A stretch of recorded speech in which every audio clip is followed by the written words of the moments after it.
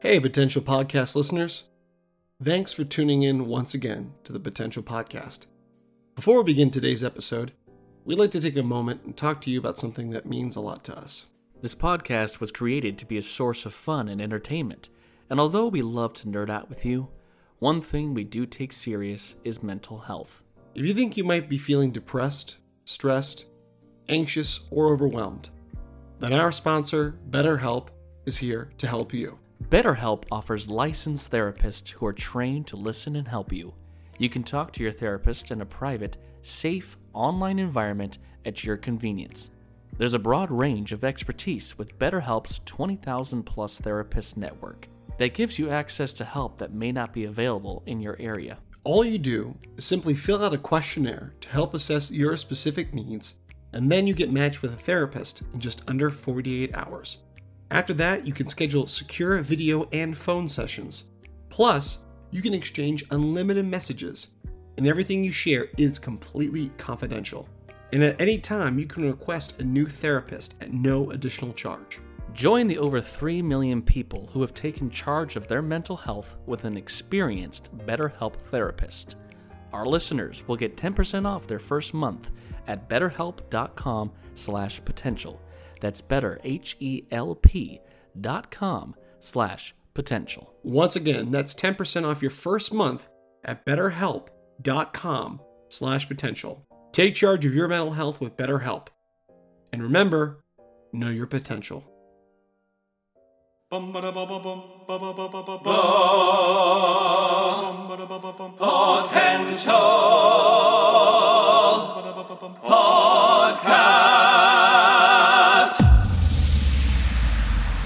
Reviewing the latest in movies, TV series, video games, books, and more.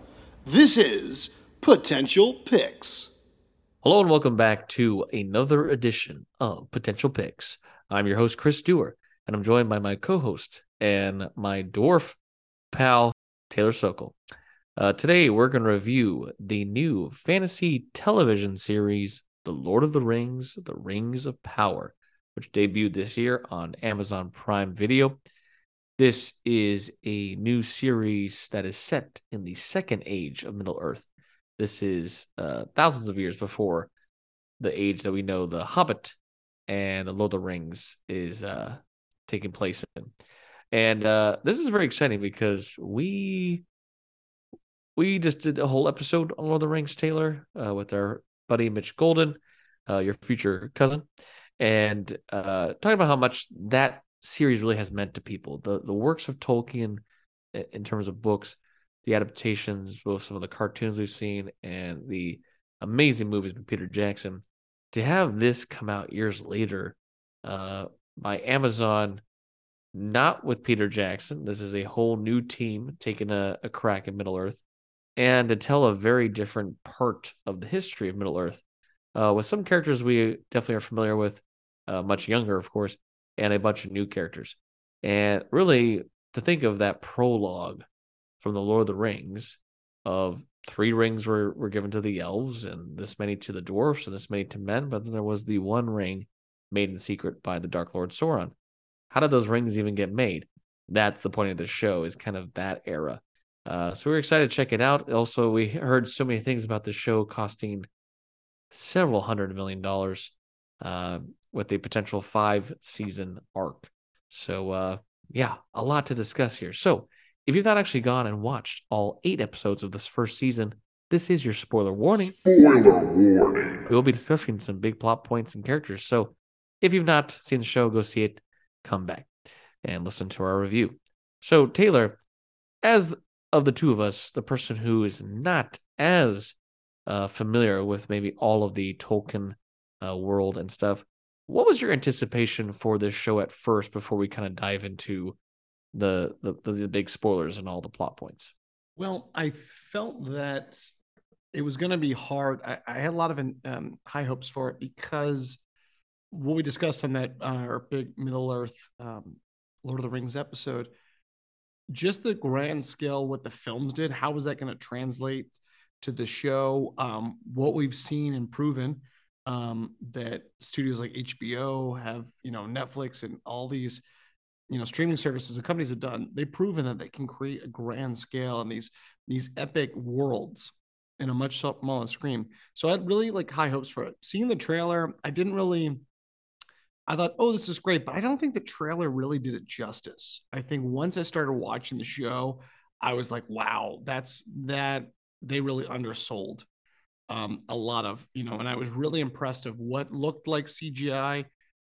Didn't what probably was CGI didn't look. Everything looked very well done. And my hats off to, just gonna say, just the production value of the costumes, the attention to detail, and just the grand scale of the settings, particularly like the cities, and some of the more close-up shots of fight scenes and everything, that I was really really impressed.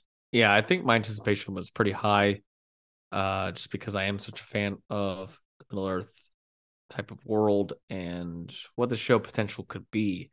And I think we've seen this big trend of the prequel, or the how did this get made? How did this become such a thing?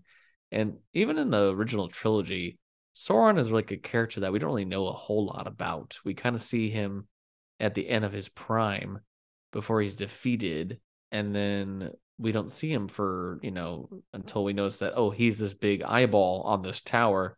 How does that even make sense? How does it work? And really what the power of this ring is. So we don't really get a lot about who he was really in his prime. And this show, I think, was a great way to kind of be like the real premise of the show is Sauron is in hiding or believed to be dead. And it's mostly we're like in a time of peace.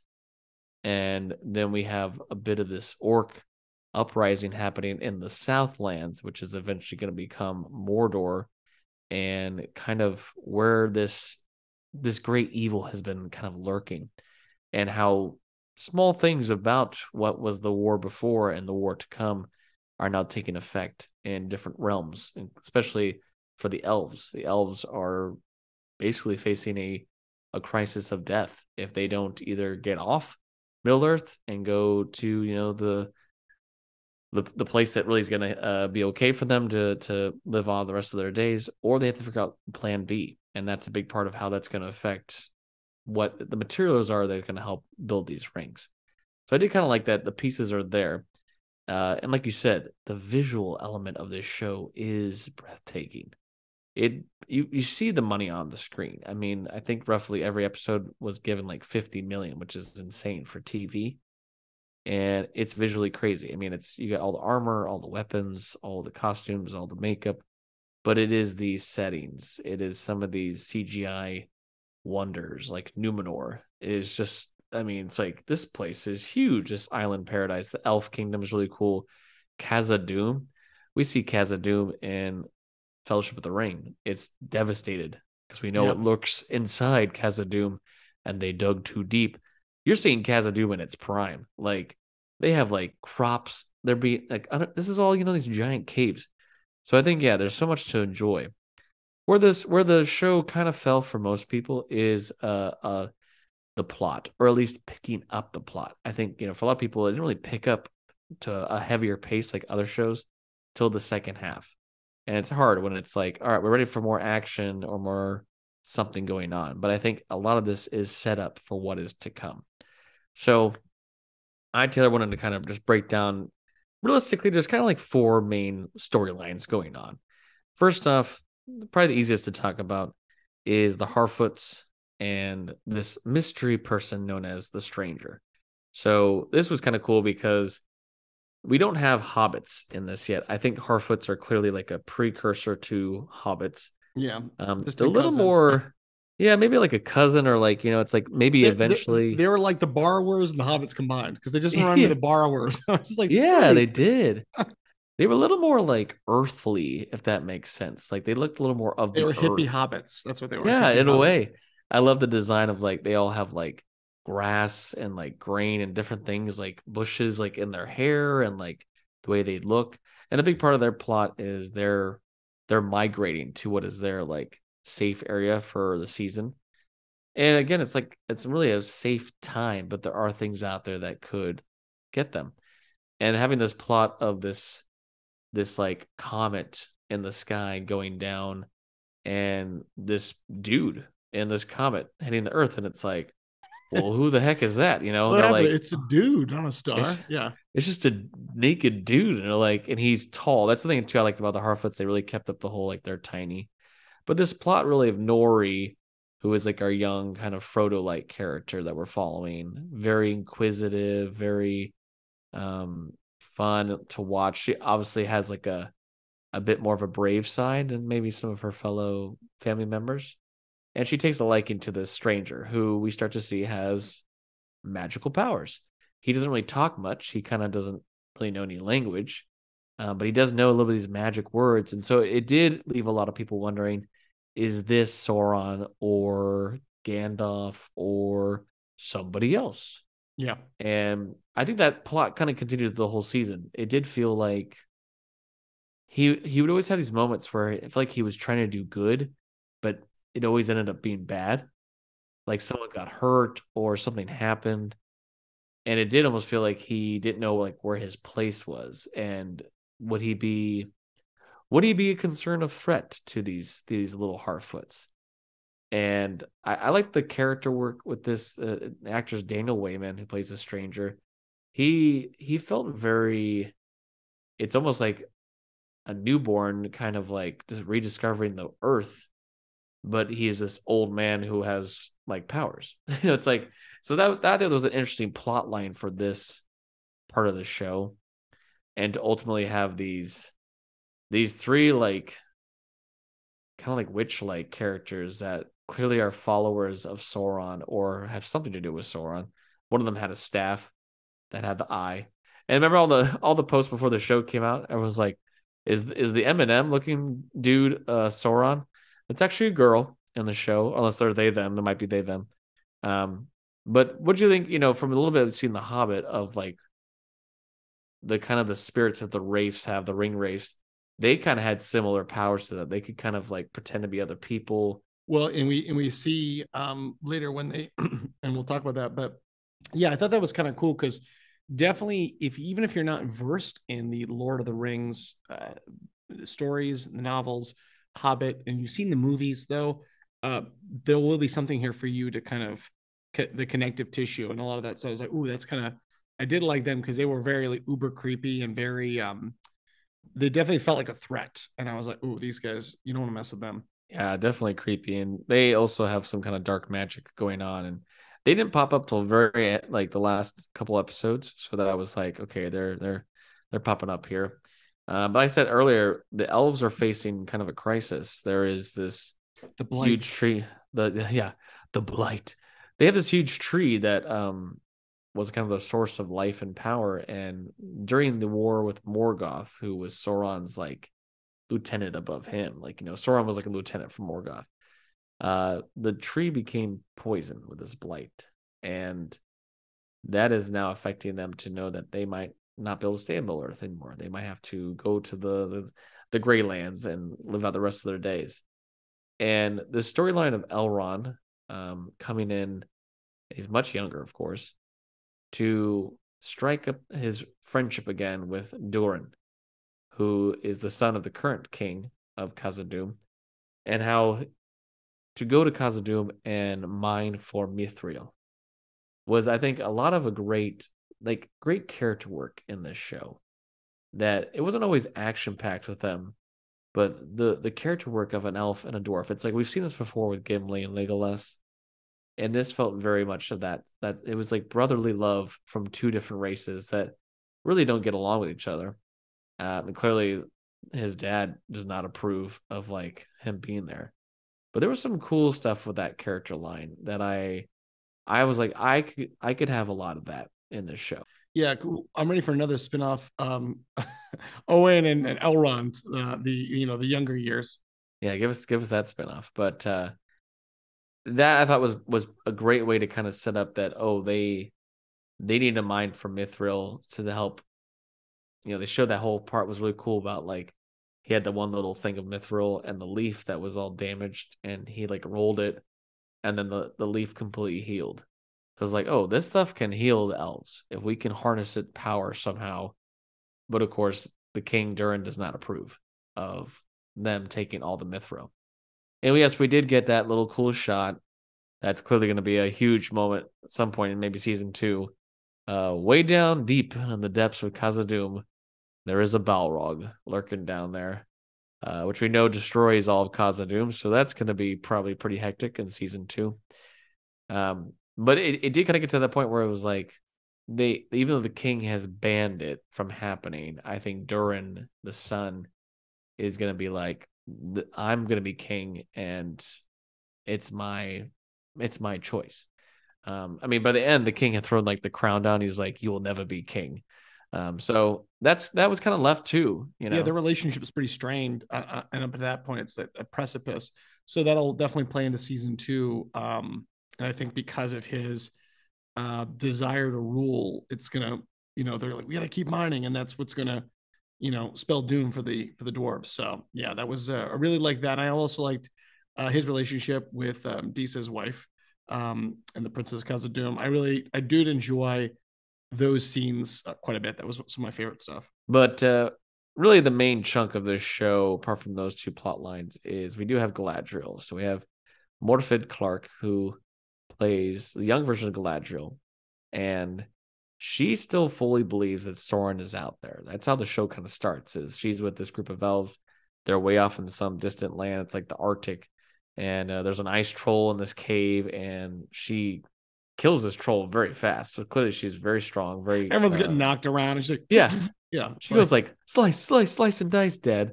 Oh, that was quick. All right, we keep going, man. And they're like, what? We see this symbol, and it's like, oh, so she fully believes that Sauron's out there. But at some point, it's, Elrond and the King of the Elves is like, you've done all you can do. Sauron's nowhere.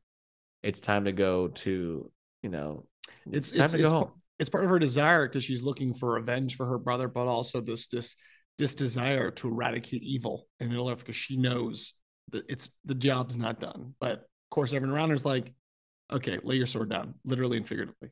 Yeah, so like, it's time to go. So on the boat to where she would be going to back to the kingdom of the elves to eventually, spend the rest of her days, she like last minute is like, and she jumps off the boat, and literally it's like now she's in the middle of the ocean. And even though she's an elf, I'm like, lady, you couldn't have chose that before the boat left. It's like, so she's in the middle of the boat, and she gets picked up by Halbrand, played by Charlie Vickers, this Southlander man who he looks like his whole ship's been destroyed too. They have a cool. This was kind of a fun little, like, I felt like it was kind of like, we have money, so might as well do it. When you look up a fantasy book, or most books of like fiction, sometimes there's a map on there of like, what is where's everything is. A lot of these maps, and this is a thing from like pirates and treasure days, there's always like a little sea monster in the corner, and I feel like they took that to heart and were like, we should have a sea monster moment. That was kind of what that scene felt like. It was like, let's have a giant fish just pile through and try to eat them. But she's saved by this man, and they eventually get picked up and are taken almost kind of like in a way, like prisoners, if you will, to Numenor, which is not part of North. It's like, an island off, I guess you will. And I will say, the moment that we got to Numenor, I was just like, whoa, there's some of that money. Like, thinking of when you look at Gondor and Minas Tirith, like this huge city, this outdid that. It was just like, oh yeah. And this is one of the big moments when I told you earlier. I was like, wow, this is where the budget was for sure. Well spent. Tenfold. Just because like the harbor, the ships coming in, these bridges, these huge towering statues, everything there. And we find out that in Numenor there is a king, but he's very, very sick, very ill, and he's up like in his tower. So really, we're following Miriel, who's played by Cynthia Adai Robinson, and she's the Queen Regent of Numenor. So she is kind of running everything, and they don't really know that there's like a threat going on in Middle Earth. They've been kind of living peacefully on their island, and Galadriel is kind of trying to convince them that do fully believe that Sauron is still out there, and I think there's going to be a orc uprising in Middle Earth, and we need to go save these people and help them. And I did think it was kind of interesting. A big character here, we have Elendil, who is this sea captain, and he's Isildur's father, which I believe is that Isildur that we know of for later. He's kind of a big part of this whole chapter of the men. He's kind of our captain figure, and because the king is really kind of absent, he kind of takes all the orders and is figuring things out. And it was interesting to see that relationship with like his son and some of the younger guys of like the desire to actually go to war and to want to do, almost because I think they think that's a part of honor, and they don't really realize that like going to war is not, it's not fun. It's not pretty. It's not pretty. But yeah, we have this like, there is this vision going on that Numenor is to be fully washed away by like this giant tsunami wave. And so that's kind of a threat to the thinking that maybe if we don't go to Middle Earth and take care of things, this could be what actually is the fate. The threat will come here, yeah. Yeah. And so we do have this huge expedition that go to Middle Earth, and good thing they are doing that, because our other men characters is Bronwyn and Theo, and they are in the Southlands, and we do have this orc uprising going on. But luckily they have a little bit of help. They do have Arondir, the elf, played by Ismael Cruz Cordova, who is our badass elf. And he's been over here in the Southlands, and he's in love with Bronwyn. So that was kind of cool. We have this like another human elf relationship, which is there's quite a few in Tolkien's, which I think is really interesting. So we do have this orc uprising going on, and this was actually, I thought, really well done. We talked about on our big episode of Middle Earth that The Hobbit lacked some of the stuff because the orcs were CGI. Majority CGI, yeah. Motion capture, a lot of CGI. This is not the case. We have a bunch of stuntmen and actors in very good makeup and costumes, and they look very menacing, the orcs. And even like one of the first times Theo was getting like chased by this orc in his house, this thing's like fast and brutal and strong. It's intense. And they're led by an Uruk, Adar, who's an elf corrupted by Melkor. And I love, this is another great actor, performer. We've got a little crossover from Game of Thrones there. He played Benjen Stark.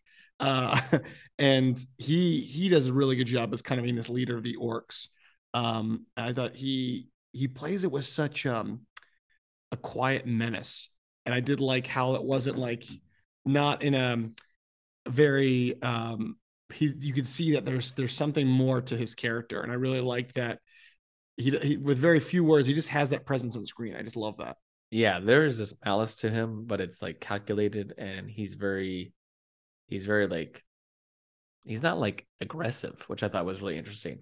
And just the idea of the orcs being led by this kind of corrupted dark elf, Melkor, which is another name for Morgoth. And kind of like the beginning of the orcs. And what I thought was interesting too was you immediately go to, oh, that has to be Sauron then, because he is clearly fits the bill. He's creepy, he's darker, he has the whole thing works, seems fitting, but he's not. He's not Sauron. And actually a moment coming up with a huge moment of plot, which I'll get to in a second. He actually, in this kind of monologue talking to Galadriel when he's kind of in prison, even mentions that he killed Sauron. So that was a big kind of like, did he say that on like was that like a fake the death moment, or what are you talking about? But Theo does find this creepy looking sword like Holt thing that like, it looks like it should have a blade to it, but it doesn't. And it's actually some connected thing to Sauron. And clearly the orcs are after this. Adar's after this. And so this was like a lot of the plot with the men in the Southlands was, we're outnumbered, we're on the run, we have to try to take down these orcs. And clearly, yes, the elf and other men do help with some of that, but it's not like they don't have like a lot of power against these guys. And it was a very Lord of the Rings moment to have like that huge episode where the orcs are like coming in at night and they're just like wrecking house, and you think everyone's gonna be done for, and then Galadriel and the whole army like show up, I'm and it's like swooping in. da, Oh, da, da, so good. da, you know, and they just kill all these orcs, and it's like they have Adar captured, and it's like they did it, they got it. And the thing too I liked was they talk about how orcs in this time do not go out in the sun. They actually get burned, kind of like how vampires are. So like they can't even go out in the sun. All that changed when we had this huge moment where we have this idiot character who the whole season is like, have you heard of him? Have you heard of Sauron? You always have that crazy guy that like believes in like, so we have this idiot dude who he actually gets he gets the blade thing and he puts it in this keyhole and he turns it, and somehow Sauron or maybe his people had made this whole device that creates this giant chain effect where this like under the city there's all these like catacombs, if you will, and like holes, all gets filled with water, and it goes all the way to the big dormant, they thought, volcano, and it makes the volcano explode. And it was such a cool shot to see like all that happen, and the volcano starting to explode, everyone's trying to escape, and Galadriel just turns and she realizes like it was like a what have we done? And the cloud is like dun dun dun dun dun dun, and that's how the episode ended. And it was like, oh god damn, that was epic. And thus forth, Mordor has been born. That was really cool. I thought, if they're not going to give a lot of big reveals yet for the first season, that was a great way to kind of set that up. Which is it's such a great scene where you see Dar kind of looking out with all the orcs, and they're like, "Yes, we can come out during the day, taking off their little shawls and mask." And it's like Southend's like Mordor. I was like, "Yes!" I got really excited about that part. So that's gonna be fun to see how that continues. Being now the orcs have the whole place to live, that they don't need to be out in coverage and all that stuff. But yeah, the season did eventually end with we have Halbrand has been injured in this moment, so we think. And it's like he'll need elf magic to heal. What are we going to take him to the elf kingdom, which he is. And then there, of course, we have Celebrimbor, played by Charles Edwards, who's been struggling of how to harness this mithril and harness these gems. And then Halbrand's just like magically kind of healed, and he's like, "Oh, what are you doing over here?" And he's like, "Well, I'm trying to." He's like, "Well, I am a smith myself, so I could help you." And there's earlier moments I think in the show where you really can pick up that something's off about Halbrand, but this was like I'm like, you got to give it to him. He was pretty clever to get all the way to here and trying to help set up like, oh no, we shouldn't make a crown. We should make two crowns. Actually, maybe we make it smaller, but easier to carry. So like we do get to the process of the elves figuring out how to make the three rings for the elves. But Galadriel does get a little research done of the line of the kings of Southland, and she confronts Halbrand and is like, the line of that king died years ago. This isn't you. You're not this person. And then instantly it's like, who are you? And he's like, I've always gone by many names. And you're like, confirm this is Sauron. So that was kind of clever to think of like, how would they could have done so many different plots with Sauron. I know that a lot of in the books, he's supposed to be like a dark elf. And so I do wonder if we're going to see his true form at some point, or if this is just the form he's taking. But we get this really cool moment where he just kind of goes off on her of like, look, I know I did evil in the past, but we're looking at a whole new world. You can join me by my side, be my queen, essentially. And I love that line where it's like something along the lines of like, we can basically rule the world. It's like, it's like have people follow you or rule them. And he's like, I don't see the difference. So like you see like behind the eyes, like this dude wants power and he wants it now. And that was that really cool shot where he's talking to her and like it looks like they're underwater, and then it flips around and you see the shadow of Sauron with his armor and Galadriel So kind of cool. like that was a visually just such a cool moment. But he pieces out, and even Elrond finds the little scroll that has, and he's like, "Where did Halbrand go?" And Galadriel's like, "Wherever he is now, we won't be seeing him anytime soon." Uh, and I think it was a kind of a good plot point of like, would anyone believe her?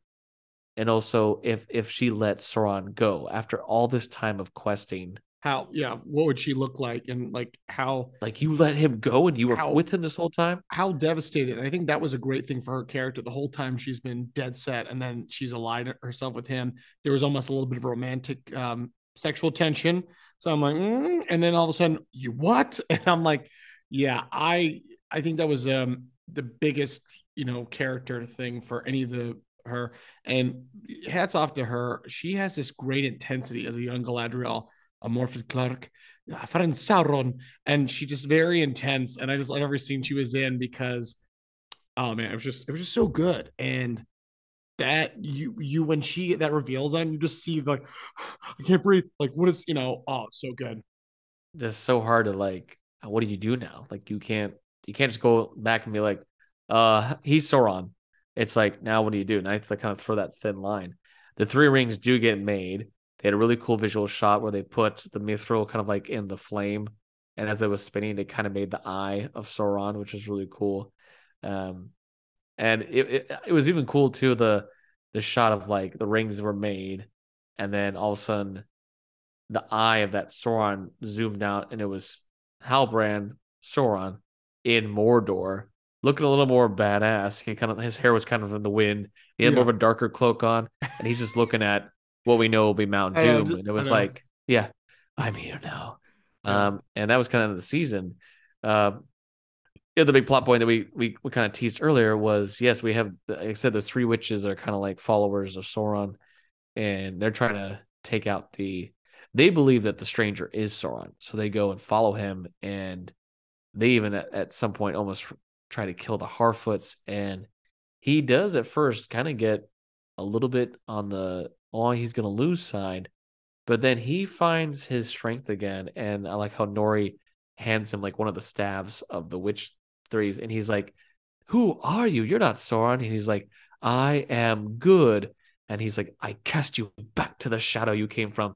And that was a really cool visual where like they all became like the ring wraith looking kind of things, and then they all turned into like butterflies and like were banished away. Kind of remind me of Little Nicky, like release the good. And again, it does kind of. He even goes like, "I think I should go to the east," and Nori decides to go with him, and she's like, "Well, I don't know which way to go." Very much like Frodo, and he goes, "Let's go this way." How can you tell? It has a better smell. Always follow your nose. So it's like we're now using the same dialogue that Gandalf even says. So I think they're heavily implying Gandalf, and he is a wizard, but they could throw us a curveball and be that he's one of the blue wizards, and they're just using a little bit of familiar language. So I think we're gonna have a lot more of the stranger. I think it's gonna be very exciting to see could it be Gandalf's father? Who knows? Maybe they have. We don't know. Could it be Radagast the Brown, and he's off looking for nuts and stuff? Who knows? But overall, I think the show had a lot of great promise, a lot of great setup. There's some great battles. The lore is there. It now feels like the show is going to start. Like and we'll talk about this when we do our review for House of the Dragon. This week is kind of our fantasy battle week. Both seasons feel like there's a lot of stuff to enjoy, but where the season left off is like now the real fun begins in a way. 100%. So for me, from the visuals to the music, Howard Shore back to compose the main theme for the show. The music was great. The production value is insane. The visuals, and even though it wasn't maybe the strongest plot to start, I think it did pick up.